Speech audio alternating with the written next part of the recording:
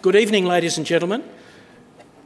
My name's Jeff Gallop and I was the Director of the Graduate School of Government until 2015, but it's with great pleasure that I'm here tonight representing the university to welcome you to the campus for a very important occasion. But before I do that, could I just acknowledge and pay respect to the traditional owners of the land on which we meet, the Gadigal people of the Aurora Nation, and it's upon their ancestral lands that the University of Sydney is built.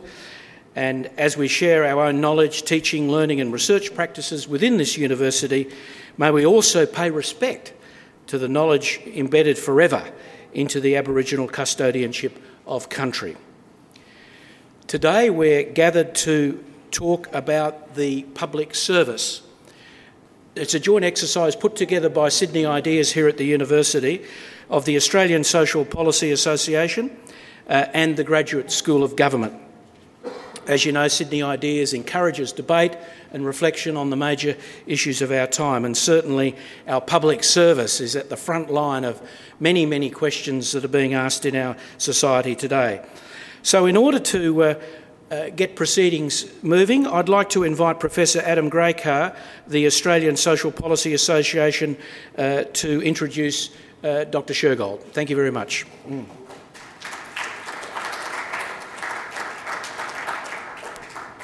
Thanks very much, Jeff, and welcome to you all. As Jeff said, this is a joint presentation of Sydney Ideas and the Australian Social Policy Association.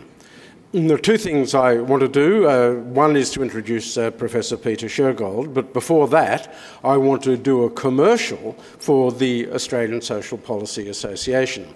On your seats there is a brochure, and the association is a non-profit professional association of people interested in social policy. It comprises researchers, educators, practitioners, and policymakers, and it's a forum for the exchange of ideas, for enhancing debate and making social policy evidence-based and understanding the ideas that flow from it.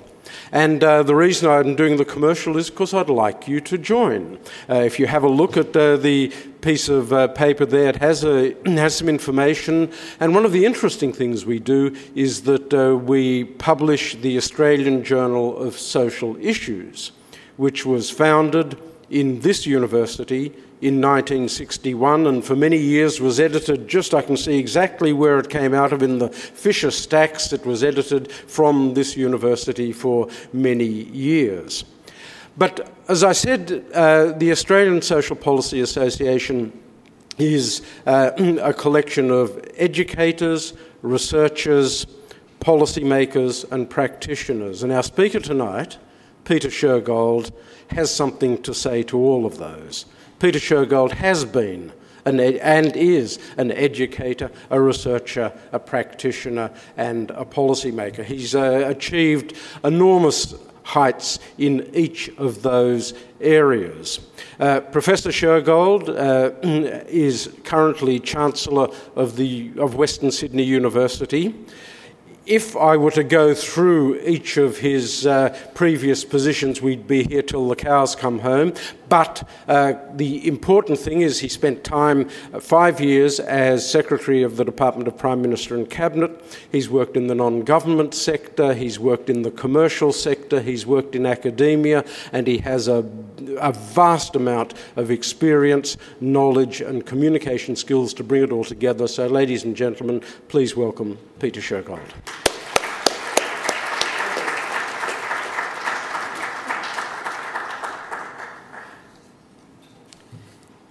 Well, thank you so much for the opportunity to be here this evening. This is no country for an old man.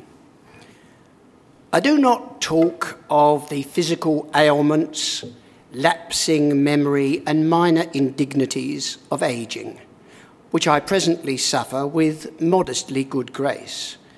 No, these are troubling days to be getting old in more profound ways. It sometimes seems that the world I have known, and which I fondly expected would provide a warm cocoon of supportive familiarity in my declining years is being torn apart.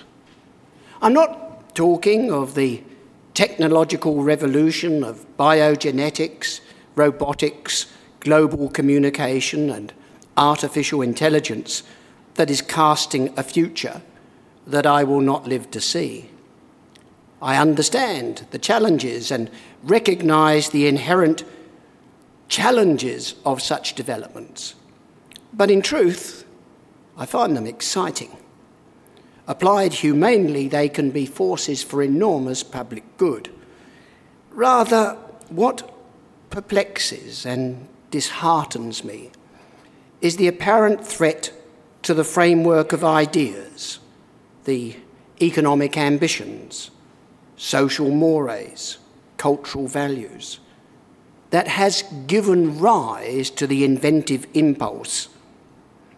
In my mind, I remain too much of an economic historian to believe in the human story being one of smooth progress along the tracks of time. The history I read and write is in large measure a narrative of struggle and conflict, driven by technology, moulded by economic relations, and influenced by social customs and religious traditions. I've never subscribed to the march of civilization, and yet, in my heart, I've always retained a comforting sense that the world was tending to become a better place. Poverty was declining, living standards rising, health improving, lives lengthening. Most important, I have believed, like Steven Pinker, that the better angels of our nature were asserting themselves in the way societies are governed and the manner in which their citizens are free to live their lives in peace and security. It may sound banal, but I had faith in the universality of reason. Perhaps naively, I imagined that the utilitarian morality that's underpinned my own personal life would, albeit slowly and erratically, extend its ambit, creating a safer, even nobler world. Believing in the power of intellect, I thought that through greater access to education and learning, humanity would become wiser. I suppose that the gradual expansion of Enlightenment values would free individuals from the exercise of authoritarian power and tyrannical violence. I look forward to more civil and respectful societies in which citizens would accept the personal choices of others as long as they did not infringe on the autonomy and well-being of themselves. For me, these didn't simply represent ideas to live by, they were ideas to work for. As a public servant, from my time as founding director of the Office of Multicultural Affairs 30 years ago to my role as New South Wales Coordinator General for Refugee Resettlement today, I hoped that I could build a more tolerant and fairer society. I would become a minor footnote to Australian political history.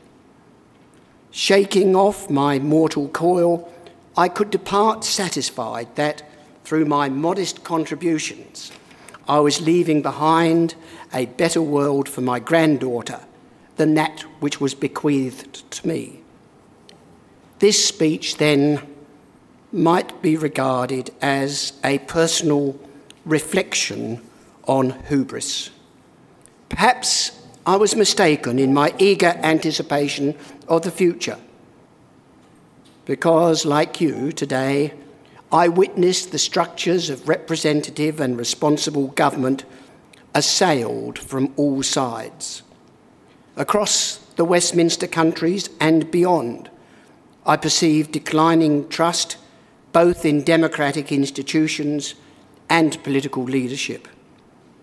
A relentless 24/7 social media that undermines respectful political discourse. The emergence of celebrity-driven populism that seeks to persuade the public that there are simple answers to the wickedly complex problems of public policy to which there are no definitive solutions.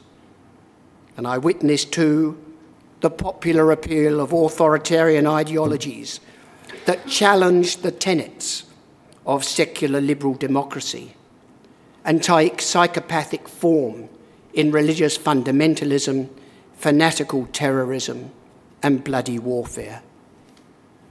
The global village, which for so long I visualised as a neighbourhood of hope, has become instead a dispiriting place in which too many people find themselves intimidated, frightened, and divided. The internet of everything has become, at least in part, the internet of everything bad.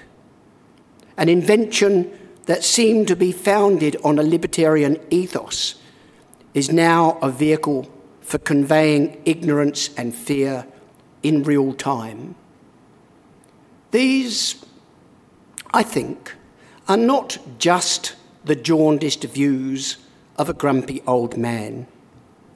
This week, as in past years, I hosted the winners of an essay competition for young people. The redoubtable social researcher Hugh Mackay is its patron.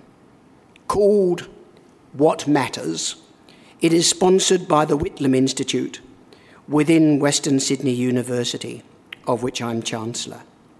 On this occasion, there were 3,871 entries, and both Hugh and I discerned a darkening mood. At a personal and social level, school children appear to be increasingly concerned about the direction the world is taking.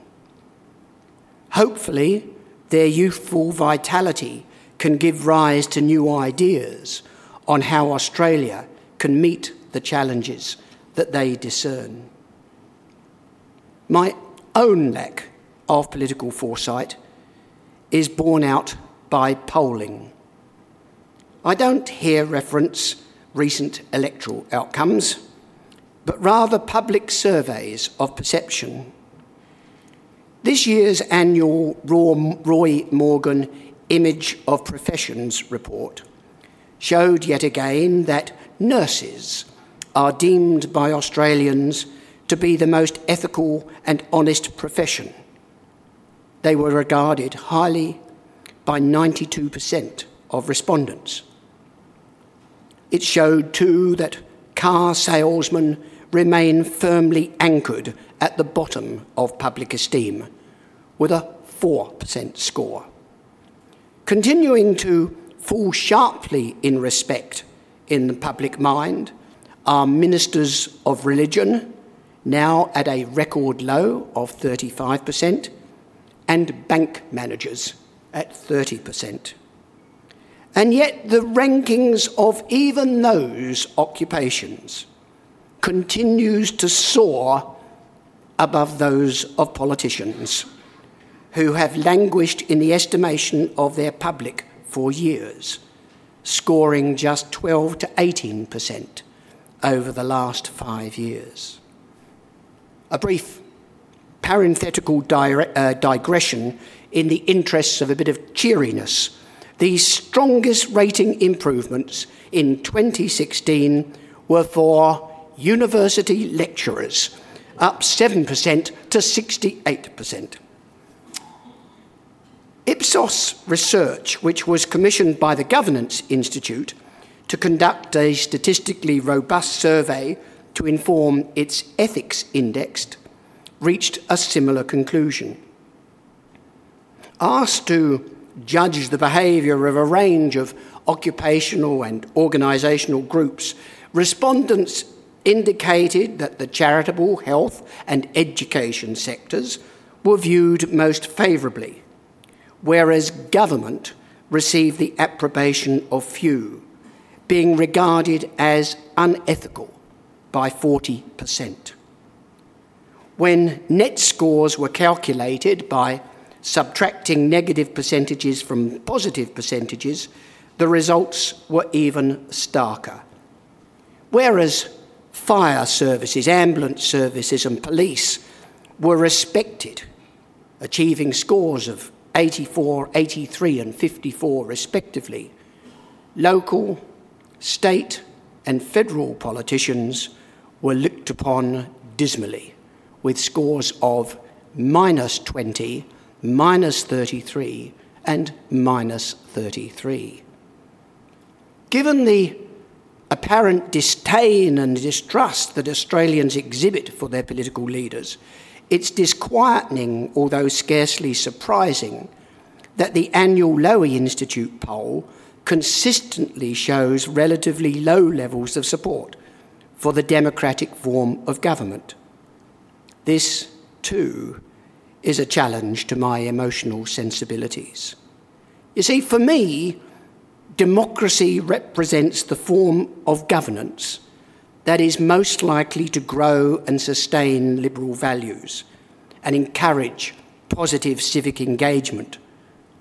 The process by which citizens can elect those who govern them, protected by a rule of law and informed by a free press, acts as a bulwark against the arbitrary exercise of executive authority.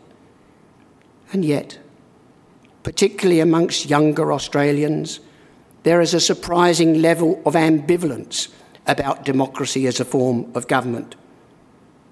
This year, just 61% of respondents believed that democracy was preferable to any other form of government. Amongst 18 to 29-year-olds, however, the situation is more dire.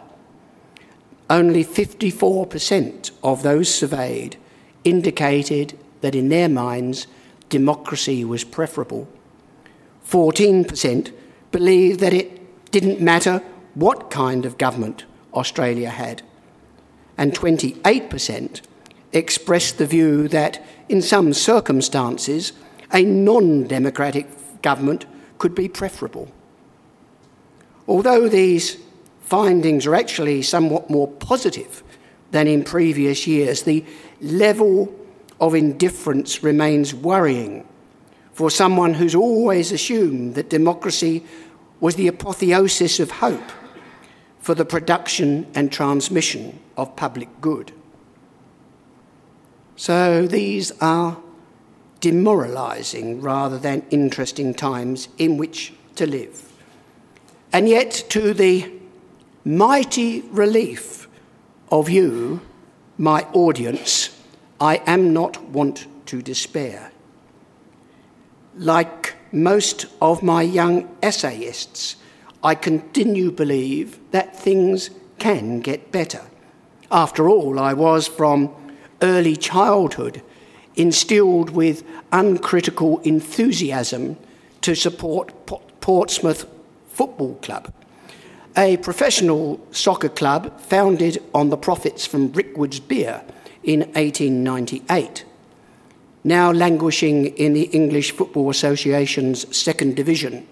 In 118 seasons, Pompey, as they are known, have won the FA Cup only twice, in 1939 and 2008, and the League Championship only twice, in 1949 and 1950.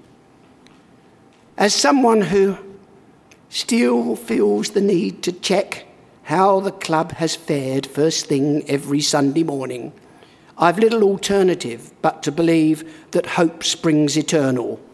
Amidst the gloom there remains promise. Perhaps it is the triumph of desire over experience. The challenge is to reimagine how democratic processes and the values that underpin them can be revitalised. My focus is Australia, although the views I express are deeply informed by developments in other Westminster-style countries. And my starting point is that element of democratic governance which I understand best, the public service. Although the role of a permanent public administration rarely figures extensively in political textbooks, it is, in my view, a cornerstone of democracy. In this, I am a traditionalist, steeped in the meritocratic reforms of Sir Stafford Northcote and Sir Charles Trevelyan in 1854. I remain convinced that without a non-partisan and impartial public service, willing to serve successive governments with equal commitment, political decision-making is likely to be less well-informed and more poorly executed. Without senior public servants willing to offer frank and fearless advice in confidence to ministers, truth will not be spoken to power on a routine basis. Without a public service that is deeply imbued with a sense of honesty and integrity, formal democracies will be undermined by corrupt and nepotistic practices that weaken equality before the law and access to opportunity, privileging some interests above others. Similarly, I've got no doubt that democracies are strengthened by having the design and the delivery of government programs and services managed by professional public administrators. At least as long as those appointed officials never, ever presume that they, rather than elected members, decide what's in the public interest. The role of a public servant is to ensure that whatever resolutions governments reach, they do so with their eyes wide open, fully informed as to the consequences of their decisions. So to me, public servants are the stewards of public resources across electoral cycles. On behalf of government, they collect revenues, draft legislation, implement the regulatory framework, and oversight the delivery of the payments, services and programs which together frame the implicit contract that exists between a state and its citizens. They're publicly accountable for the manner in which democratic governance is delivered. In Australia, that accountability is through their Minister to Parliament. However, their decisions are subject to wider scrutiny. They are answerable before parliamentary committees, the Ombud and the Auditor General. They can be held responsible for their actions through the panoply of administrative review, including the application of freedom of information legislation. It's perhaps reassuring then that public servants are rather more trusted by the public than the elected officers that they serve. In the Morgan poll, public servants are seen as ethical and honest by 39% of respondents, which is at least twice the proportion achieved by politicians. In the Ipsos poll, state and federal public servants, unlike politicians, achieved positive net scores, albeit of only 16 and 8 respectively. And of course, these figures provide misleadingly conservative underestimates of trust. Ambulance paramedics, nurses, doctors, firefighters, police and teachers, all of whom are predominantly employed in the public sector, are viewed far more favourably. Somewhere in the public mind, I hazard a guess, The first image that comes to mind when asked to judge a public servant is of a paper-pushing shiny bum in a grey cardigan, sitting forlornly at a desk in the Office of Circumlocution, nibbling at his last iced Vovo. Of course, that stereotype of the bureaucrat is unfair. In Australia, public servants have instigated successive waves of reform in the last 40 years, often without the intervention, sometimes without the full authority of the governments that they serve. Most jurisdictions have been driven by the impulse to make public administration more efficient and effective, providing better services at lower cost. There's been a focus on increasing organisational capacity and leadership capability and instilling a stronger ethos of performance management across the sector. The need to strengthen strategic policy advice has been a recurrent motivation. So too the requirement to upgrade service quality. But I do not seek to gild the lily. Much remains to be done. In my recent report to the Commonwealth Government, entitled Learning from Failure, I was pretty scathing in my criticisms. Among other things, I highlighted the need to significantly enhance program and risk management. Such workforce improvements are important. I support measures to achieve them. But they do not lie at the centre of my address. My ambitions this evening are more grandiose. What interests me most, now that I am largely liberated from the day-to-day management of public policy, is how the institution of public service can be reimagined. How, I wonder, can a civil service help to revitalise a civil society? I've recently come to employ the nomenclature adaptive governance to characterise the form of transformation that I believe is necessary.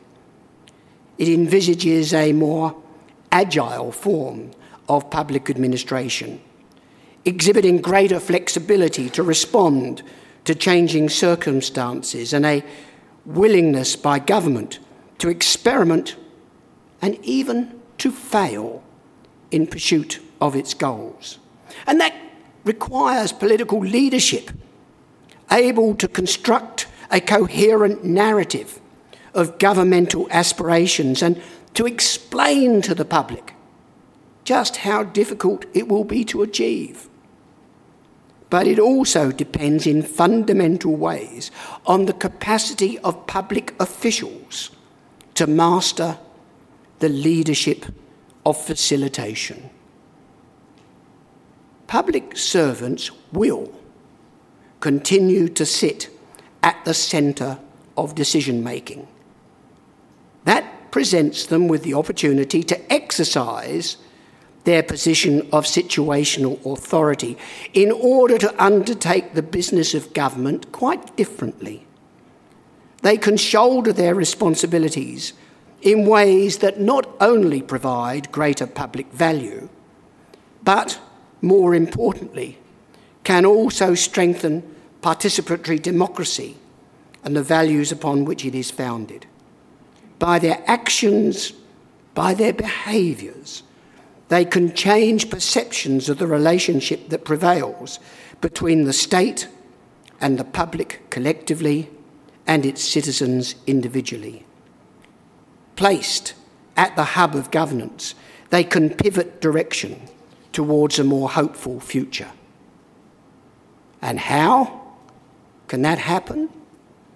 In my view, the challenge is to look at disparate changes that are already underway in all three tiers of government, and then to imagine how those initiatives could be expanded and connected. New ways of facilitating the business of government are already being demonstrated, but far too often they remain at the periphery of public administration. They need to be undertaken in a more systematic and holistic manner, driven by an ethos in which the citizen is placed firmly at the centre of the political stage. They need to be pursued with visionary boldness. And what are these changes? Well, five innovations pursued concurrently have the potential to transform participatory democracy. First, government, through their public services, should be willing to commission the implementation of their ambitions. I purposefully do not use the term outsource. The facilitative task is to find which mode of delivery, public, private, or community, is most likely to be effective, assessed not just on the basis of cost, but on the public value that is created. Nor, you notice, do I employ the transactional language of contract. If a decision is made, to place responsibility for undertaking government business in the hands of third-party agents, it should be on the basis of negotiated outcomes. The contract should be written to capture agreement on the way in which success will be measured and how payments will be awarded on performance against those metrics. In many instances, I think a diversity of providers should be selected, offering citizens choice in selecting the organisation which best meets their expectations. Instead of trying to control administrative processes so that all deliverers are required to operate to the same prescriptive rules, public servants should get out and actively encourage them to be innovative in finding new ways to improve the service that they offer to citizens. The purpose shouldn't be to manage a contract, but to facilitate a relationship in which all parties recognise that they share a common interest in the execution of government policies. If a decision is made to retain programme delivery within a public service agency, frontline staff should be empowered to wield greater autonomy in how they go about achieving the outcome set. Citizens, with their balance of rights and responsibilities, are far, far more than customers. But they should expect to receive at least the same level of services as they experience when they purchase their requirements in the private market. Second, public servants on behalf of the governments they serve should collaborate. I don't talk here merely of the need to coordinate activities across and between the structural silos and jurisdictional demarcations of bureaucratic territoriality. Rather, my emphasis is on building genuine partnerships across sectors.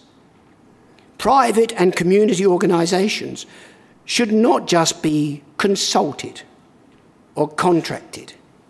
Rather, they should be recognised as the empirical basis for experience-based policy. A facilitative public service can involve those outside the government sector in planning. It can enable businesses and community groups to bring their distinctive perspectives to the task of pinpointing problems, seeking solutions, identifying risks, and resolving how they might be managed. Through cross-sectoral collaboration, public servants can co-design, both with for-profit and not-for-profit organisations, how best to meet the objectives set by government. Better still, they can, through their joint efforts, seek to influence how those public policy goals are established. Collaboration, just as much as staff exchanges, can help make the borders of public service more porous. It is likely that from diversity, new ideas will emerge. Third, through the facilitative leadership of their public servants, government beneficiaries can be afforded far greater authority over the services that are funded to meet their needs. The term used to describe this new attitude progressively being rolled out in the area of disability services and age support is consumer-directed care. I prefer a more radical formulation: citizens in control. If this approach is implemented with conviction, those who require support can be assisted to set their own priorities, manage their own publicly funded budgets, and choose their own providers in a contestable market. There's no reason, incidentally, why this philosophy of power empowerment cannot be extended to other areas such as health or mental illness or education or training. The great advantage is that people who, as recipients or beneficiaries, have found themselves placed in a position of dependency are empowered, if they wish, to take greater control over their lives. Instead of learning helplessness from their relationship to government, they can instead become active participants in making decisions on the public support that they need.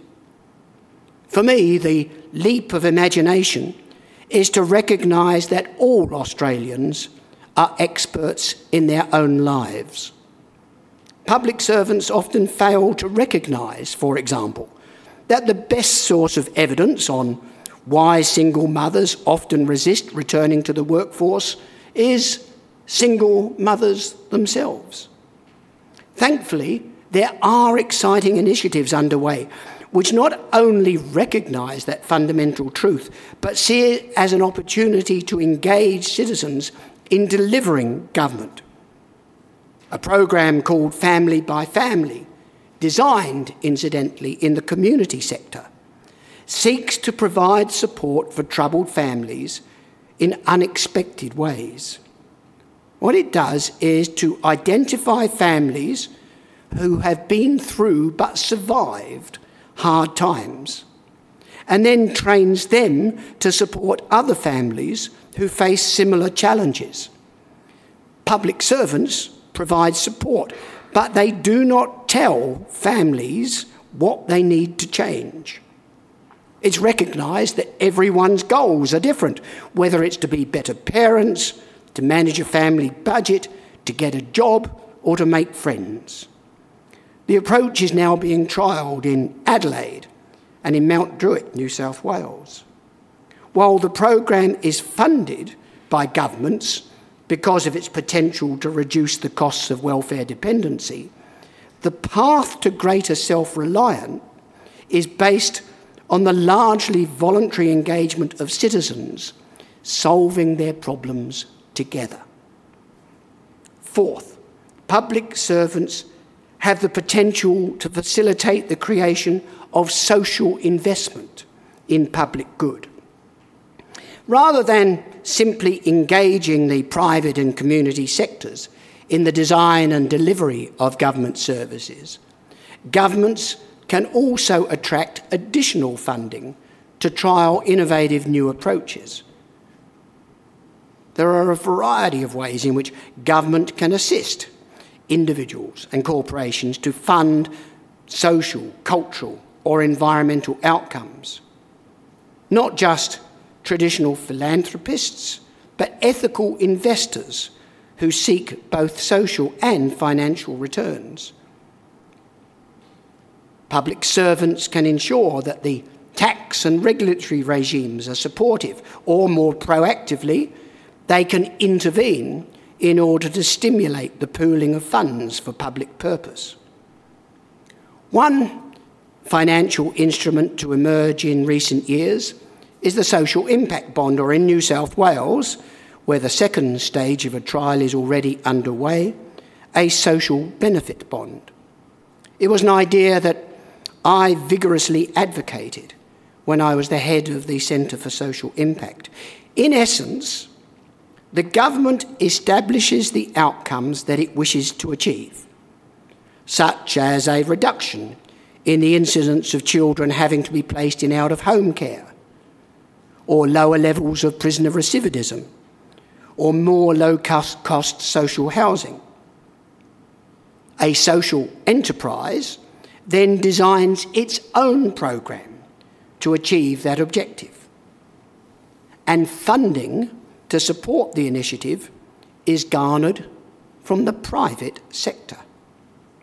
If the program successfully meets negotiated outcomes against benchmarks, the not-for-profit organisation is paid a performance-based fee by government, which can be used to pay investors an agreed return and to retain a proportion of earnings to scale up the initiative. Whilst government, if you think about it, is effectively able to transfer risk to a third party, the arrangement also provides an opportunity for the venture to fund its social entrepreneurship. Government has become more participatory. Additional public value is created through the harnessing of impact investment. Fifth, the public service can facilitate greater direct engagement with citizens in ways which demonstrate participatory democracy at work. New approaches can be found to allow citizens to find a voice beyond traditional public advocacy. In Australia, New Democracy, which both Jeff Gallop and I support, is actively trialling new forms of citizens' juries. In essence, randomly selected citizens are provided with the necessary information to make decisions on public policy and allowed to work through often complex issues in deliberative fashion. The process can provide a mechanism for governments to engage public judgment rather than simply responding to public opinion through the traditional mechanisms of polling or community consultation or focus groups. A number of demonstration projects of jury-based approaches are now underway, ranging from an assessment of the nuclear fuel cycle in South Australia to the development of new forms of local government structure in Geelong. By involving citizens in the process of policy formulation, it may be possible to identify an informed general will. There also exists the opportunity to employ digital democracy, far beyond the traditional application of information and communications technology to convey government information or undertake relatively simple transactions. Of course, everyone who needs to use government services should be able to find what they need to get their business done quickly and easily. That seems to me, however, a relatively unambitious goal. It's true that the more extravagant hopes that I once had for the revolutionary potential of democracy have been repeatedly dashed. And it is increasingly apparent that social media can be as easily employed by authoritarian governments as it can by the people they oppress. Yet I still believe, despite my gloomy pessimism, that the freedom to connect can be just as powerful a force for good as the freedom of assembly. Australia has a strong basis on which to build. The recently released 2016 UN rankings indicate that our nation is ranked now second in the world in terms of e-government. But our ambition should be to lead the world in e-decision-making. I'd like to believe that the far-reaching power of the virtual world can be employed to actively engage citizens exercising influence in the real world. As a first step, the public services can find creative ways to intermediate online public participation in governance through consultative webinars or wikis that allow collaborative modification of content. The key in building digital communities of practice is to ensure that citizens can engage on their own terms, able to put forward their own proposals whilst evaluating suggestions of others on an iterative basis. My impression is that this works best when the questions asked are specific enough for citizens to respond in concrete terms on the basis of their personal experience. How, for instance, can Sydney's nighttime economy be improved? How can the services offered by Job Active be enhanced? Or what are the major problems in getting overseas qualifications recognised? This much is certain. Technology is not a panacea. If existing government practices are simply transferred to the digital world, the exciting potential for the internet to promote democratic pluralism will remain unfulfilled. Traditions of representative and responsible government are going to be challenged by the idea that citizens can remain continuously engaged with the democratic process. My sense is that to use real-time communications to engage citizens in collective decision-making and problem-solving will entail a radical overhaul of the modern administrative state. And I think that that's a good thing.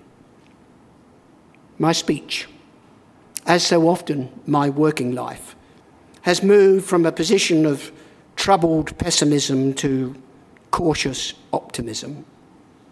Secular liberal democracies are under challenge, both from external authoritarianism and internal apathy. Our response cannot be half-hearted.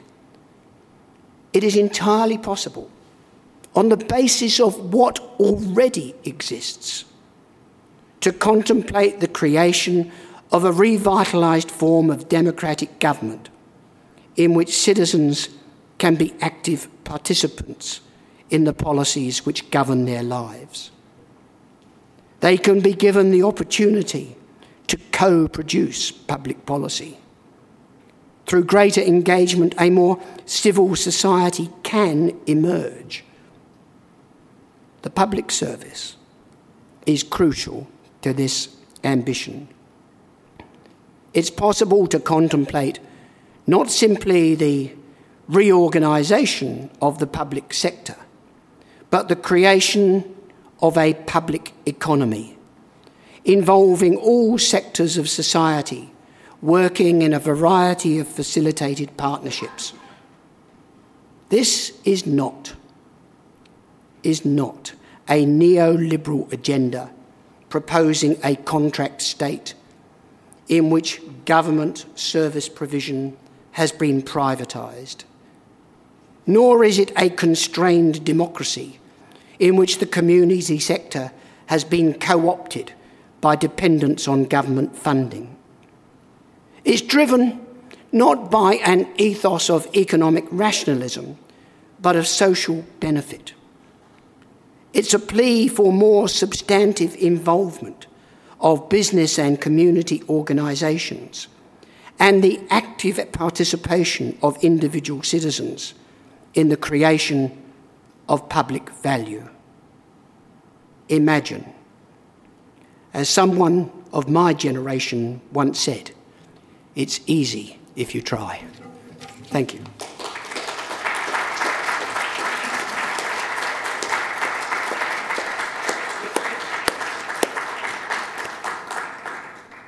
Well, thank you very much for those wise words, those wonderful challenges, and sharing your breadth of experience, a little bit of pessimism, and some cautious optimism. So we now have time for questions, comments. Gabby has a microphone. Our first one is there, and our second one is here.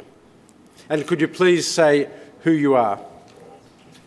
Nick Rowley now at the University of Sydney. Peter, thank you very much. I'm very glad that I'm out on a winter's night in a nice warm room listening to your thoughts. So thank you very much.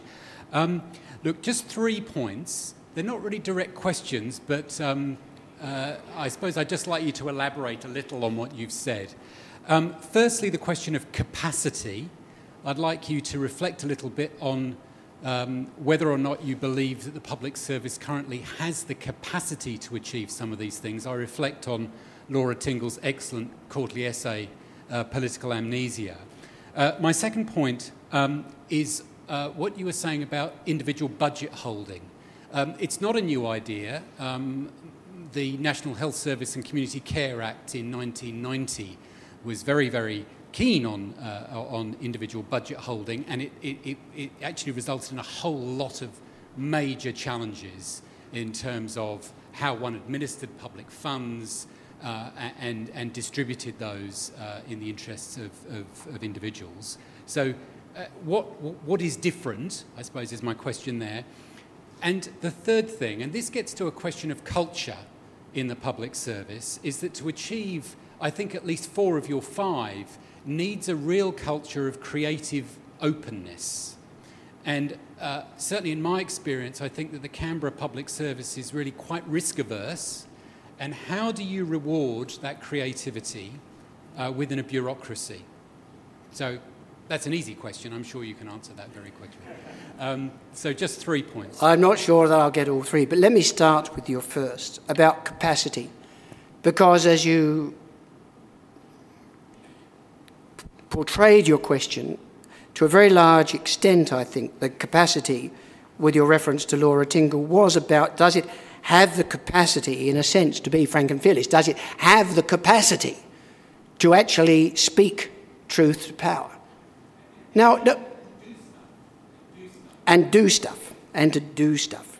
Well, let me start then with the do stuff. The do stuff is much easier to judge.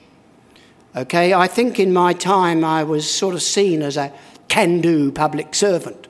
I would always grab hold of the decisions made by government and do my utmost to get them out there.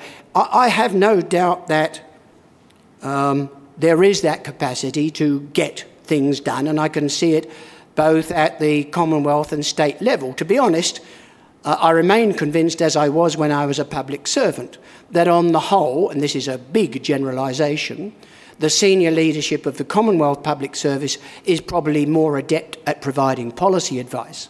But the senior public servants at the state and territory level are much more effective at actually getting programs and services out.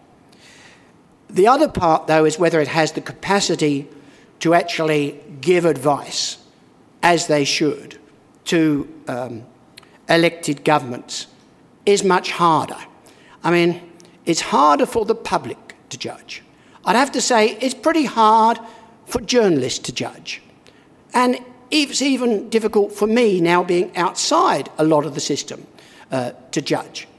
Because if you think about it, the whole purpose of the provision of frank and fearless advice is to do it in confidence. It is not seen.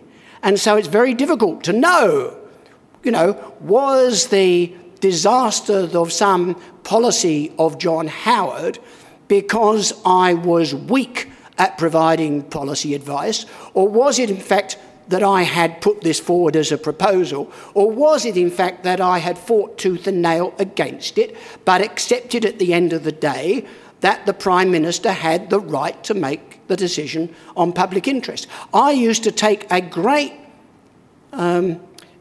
comfort from the fact that I think in most, but not all issues, journalists found it quite difficult to know what was the advice that I had given in private.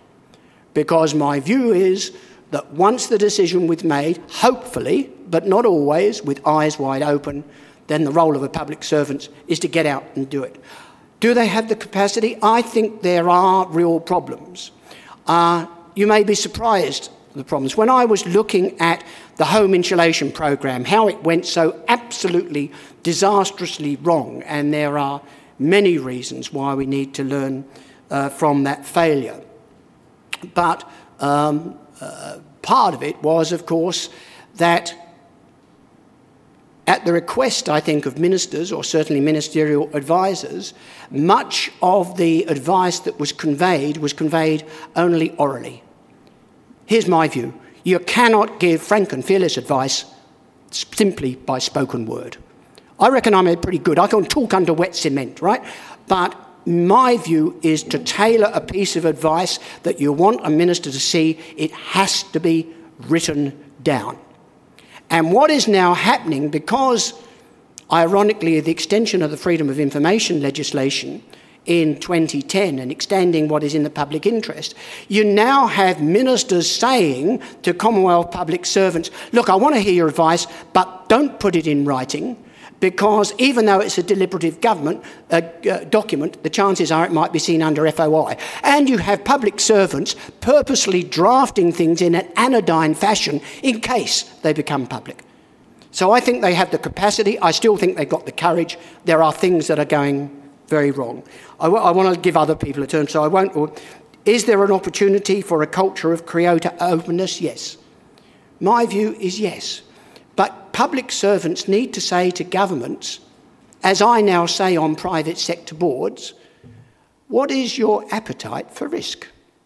And people say, well, do governments talk in that way? Well, no, but you can say, same thing, how much political capital do you want to risk on this initiative? How much risk do you want to take relative to the other policies you're introducing, and how do you want us to manage and mitigate that risk? But it can't be risk avoidance. And again, if you go back to the home insulation programme, if you look at the bureaucracy of risk, it was brilliant. There were people appointed to give risk advice, there were committees, there were structures, and it was complete bullshit. You know, it didn't really happen in that way, that no one sat down and said, no one who was in charge of risk management said, oh, and people could die doing this. And how are we going to manage that risk? It would have been easy. So I think there is the capacity, but I do think you're right that a lot of it is to re-envisage how we look at risk in a political situation. And that depends on political leadership and public service. Alison Cooper, I wanted to ask the question that probably is a little earlier than your vision, because your vision has one that has a complex involvement of the community. But at the moment we're facing the possibility of a plebiscite, and I would be interested in your views on how that might or might not work, whether you would be in favour or not. I have no in principle objection to a plebiscite. I actually think, however, it is a relatively crude way of trying to get a sense of public judgment. I think that it would be far better in a democracy to open up channels in which, in a civilised discourse, people can put a variety of views on this matter, and then for elected politicians as representative and responsible parliamentarians to take the decision. I think you could go with a plebiscite, but it's one of those forms that people think, well, that seems very democratic. In fact, it's a very crude way, in my view, of trying to judge public opinion. And in a sense, is also fraught with danger in how the public debate will be framed around that plebiscite.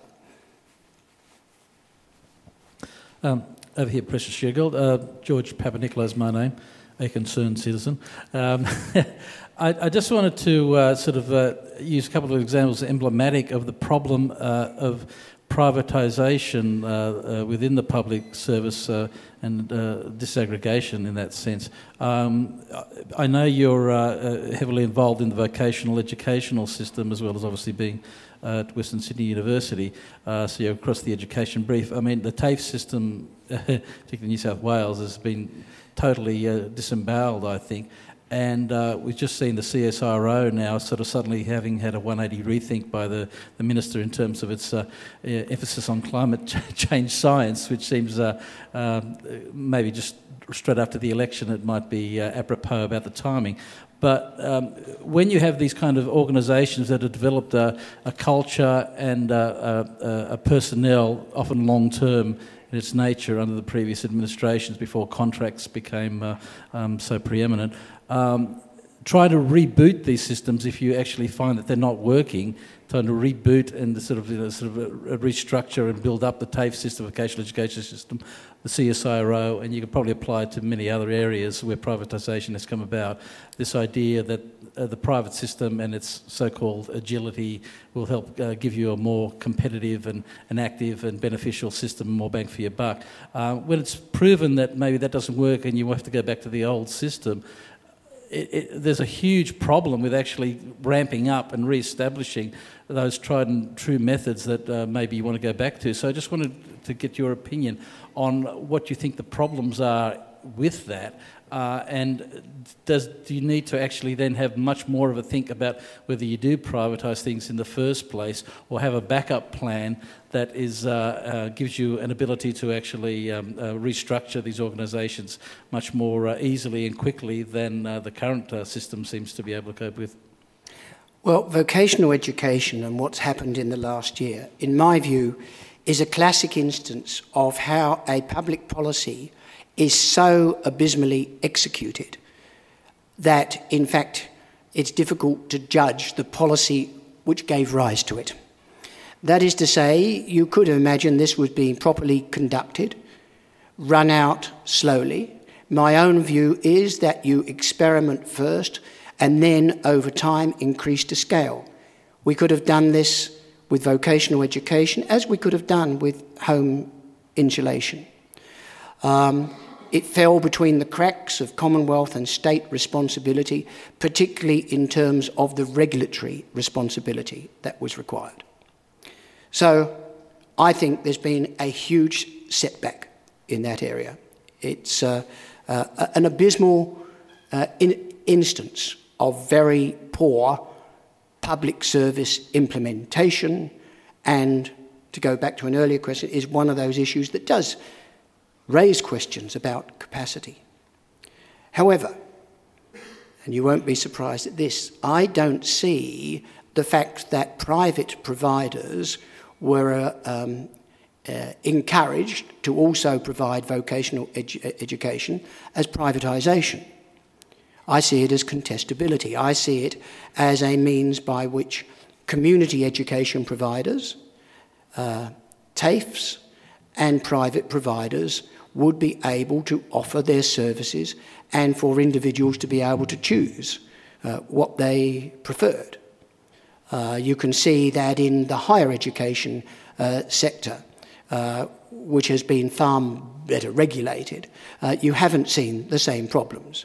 I have no problem with Australian students being able to choose Bond University over Western Sydney University. And in fact, I think that contestability is worthwhile.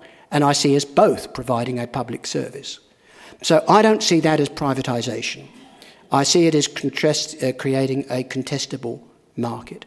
Just as we did right back in the 1990s, and I was involved with Job Network, where you created a market which had the public providers and the private providers and the not-for-profit providers all offering their services. What went wrong there, and it was in truth after my watch, is that the way the government tried to administer that in order to avoid risk was to provide every one of those providers with what are now 382 pages of prescription on how they're to do their job. And then you say, what was the point? The whole point was that Salvation Army or the Department of Employment or Therese Rain Work Directions would offer those services in different ways. Not that they would all be forced to do exactly the same thing in the exactly the same. If you're going to do that, do not put it out into the private sector or the community sector. The theme of my speech is you only do this not to save cost, but to drive entrepreneurship, to get people to offer citizens services in different ways and allow citizens to have choice. Thank you, Peter. That was a very stimulating talk. I really got two questions for you. But only ask one. One has to do with the kind of vision of public service that you outlined, which in general terms is very attractive. But my question there is about the migration pattern from here to there. I mean, what you're fundamentally talking about is a transition like the 1983 one to new public management.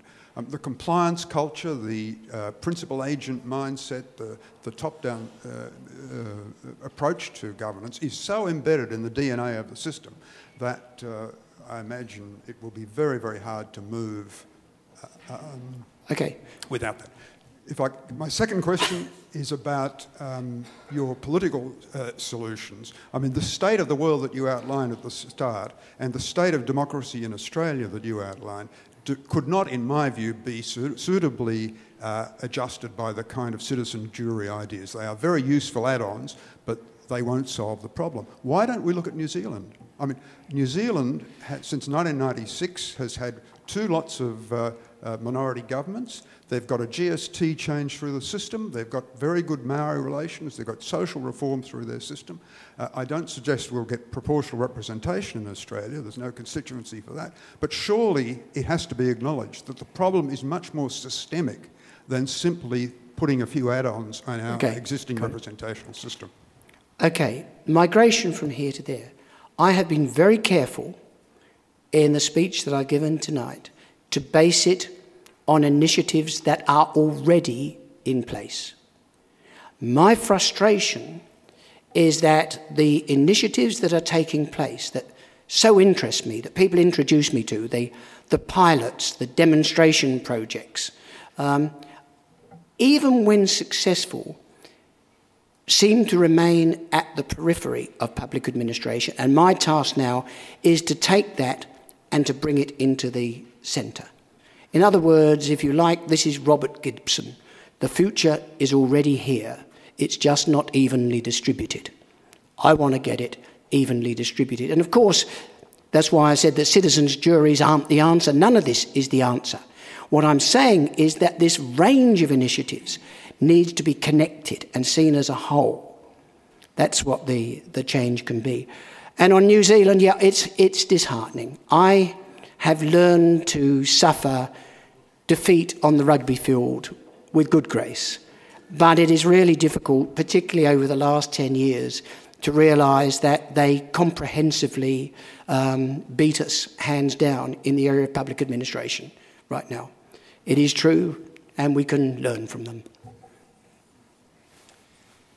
Thanks, Peter.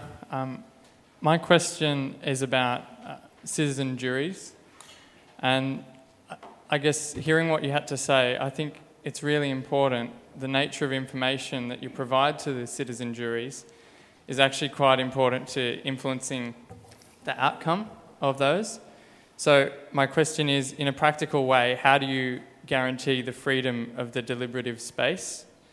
Or, in another way, how do we avoid citizen juries becoming merely a tool to legitimate a pre-existing agenda?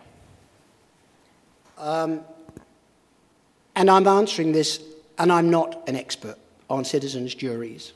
And I repeat what I'm saying, I am not holding them out as some sort of silver bullet in terms of citizen engagement. I obviously believe there is a benefit in selecting people randomly for this. I believe there is a benefit in letting them discuss and debate issues. I think it certainly worked well. I've seen at the local government level, I think in Canada Bay, in presenting people with the reality of what was the budget available to local government within which to take decisions. It is a way, if you will, of framing the challenges that governments face. It is a way, if you will, of saying, yes, everybody publicly, if asked, will want to pay less taxes and everybody will want more services. It's simply a vehicle to try and get people to understand, as governments must explain, the challenges that they face. I don't think that's a panacea. I don't think, as I've said, that online e-democracy or e-decision making is a panacea. We've got to go careful, though, not to think that we can't get a new Toyota running on the road because we want to build a Rolls-Royce. One of the dangers, and it is always a danger in the public services, incidentally, is you want to to workshop things to death, to think of every possible thing that could go wrong before you trial something. And what happens a lot of the time is then you don't actually do it. I just don't understand, I have to say, why governments and the public servants who serve them are so unwilling to try different ways of doing things. Try things 3 or 4 different ways and see what works. We never know, incidentally, what the behavioural impacts are likely to be. As they discovered in the UK when they did their own home insulation programme, the obstacle wasn't what was assumed in Australia, which was that people didn't have the money to pay for home insulation. The key problem they found when they questioned people in the UK was people didn't want to get up in the attic and remove all the rubbish that had been stored there. So to respond to that, they designed a quite different sort of programme where people could get people to come in, paid by government, to help them empty their attic. And then they would pay for the home insulation. So partly it's a way of trying to understand, in a way even the best and brightest public servant sitting in a room cannot, how people actually react behaviourally to public policy initiatives. Professor Shergold, thank you for your thoughts this evening. Really interesting speech and down the front. Sorry. Thank you. In particular, kind of your 5 initiatives or ideas around how to reimagine the future of the public sector are really, truly interesting and quite exciting. I was wondering if you could articulate, though, the links you see between, I guess, the root causes of some of that distrust and kind of failure of our current polity, and how these ideas that you're putting forward actually help address those root causes and might therefore improve the status quo. I have no simple answer to the root cause, and I think obviously it is highly complex. But I do believe that at base, government has been removed from people in the sense of being able to feel that they can participate in the democratic process. And I suggested in passing that so often the relationship of a citizen to the government is the relationship of someone who comes to government as a beneficiary or a recipient or a case to be managed. And surprise, surprise, they actually imbibe a sense of helplessness rather than a sense of involvement. So all of those initiatives that I talked about are trying to change that framework of the way people look at government and actually to get them involved.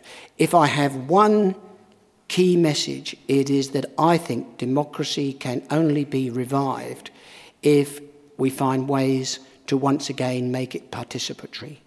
People used to find that through joining political parties and being involved. Frankly, only real nerds go and join political parties now. They're finding ways to advocate differently. But I think we've got to get ways in which citizens can be involved in the political process in a regular basis on the ways that suit them, in ways they feel that the government is part of them, not something just to be voted on every 3 or 4 years. Thank you very much, Peter, for that very inspirational address on our public service.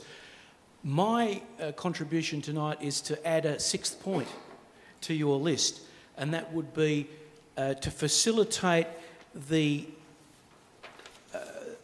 accessing and of good information about the performance of government. I say that in the context of an experience that you'd remember very well, the establishment of the COAG Reform Council in the last years of the Howard government, continued in the Rudd government, and I happened to have the privilege of being the deputy chair of that organisation, and it started to develop some real, I think, impressive performance in terms of getting information to report to the people of Australia about how the state governments were going, one compared to another, how the Commonwealth government was going in terms of outcomes in education and health, and it was just starting to get moving. And of course it was abolished with the change away from the Gillard government. I think if the public are to be convinced that a lot of these exercises which you're advocating to get more participation, more collaboration, more agility, a more adaptive style of government work, I think the people are also going to want to know that educational standards have gone up, that the delivery of emergency departments is improved, etc., etc., etc. So I would add the development of a really strong information gathering system and reporting system to back up all of those things that you're talking about. And if I can just give one little answer to that previous question about how do you show that these things are important, Canada Bay you mentioned. I was interested in Canada Bay where they did a deliberative democracy on their budget. They literally framed their budget through the processes of involving a random selection of people. In the local government elections that occurred that year, the Labor Party was wiped out significantly throughout New South Wales. But in one council, the mayor, who happened to be a Labor, his vote went up. So I don't know whether he just had a better machinery to get votes than the other Labor people around the state of New South Wales. But my instinct tells me that the people saw that he was engaging them in a new way and gave him some support. So I just make that point as a backup to why it is these things can develop more trust within the government. But my main point is information gathering and provision. Thanks. And we have one last question at the back.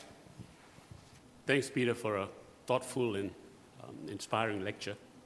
My question is this. We've seen some changes in the senior ranks of the public service when governments change. Indeed, one recent example was one head of department being asked to leave only to be installed in an even more senior role when he himself was replaced, when the Prime Minister was replaced. My question is, how do you guard against any such, if I may use the word, capricious behavior?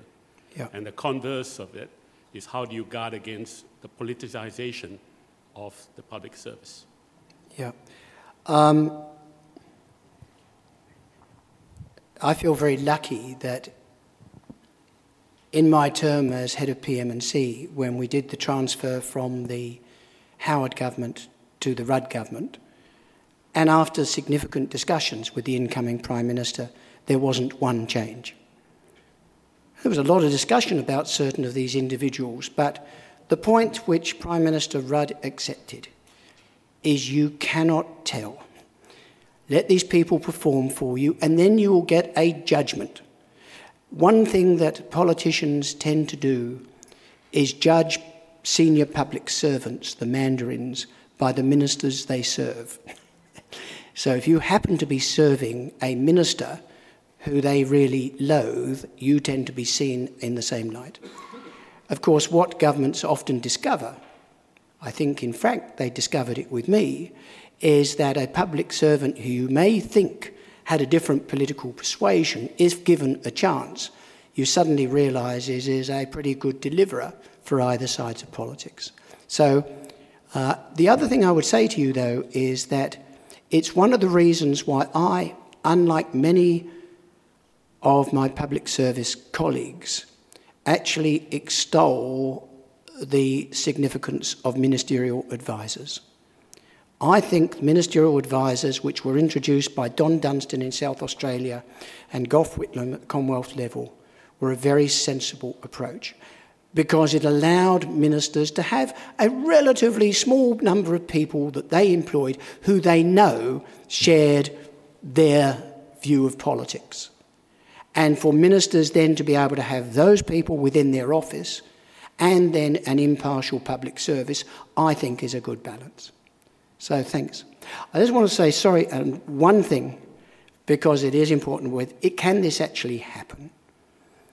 The one thing I can tell you is you can try it out. So I'm Coordinator General for Refugee Resettlement in New South Wales. And I think if you're doing this, you've got to sort of walk the talk. So what I've done in that was to try and make co-production work. So I set up a joint partnership group co-chaired by the Department of Premier and Cabinet and Settlement Services International. And we worked together on framing the proposal that went forward to the Premier on the budget process. And they saw, we didn't get everything, but they could see how that process was reflected in the budget decision that was then taken. We set up a I Can Help website, so people who want to volunteer, get involved. We then, as public servants, help to facilitate that, to allow them to find ways in which they can use their volunteering spirit to help refugees. And finally, in terms of what I think is the most significant initiative, which is to try and set up a triage model for refugees when they arrive to help them get on the track into education and into employment, that is jointly funded by the state government and business.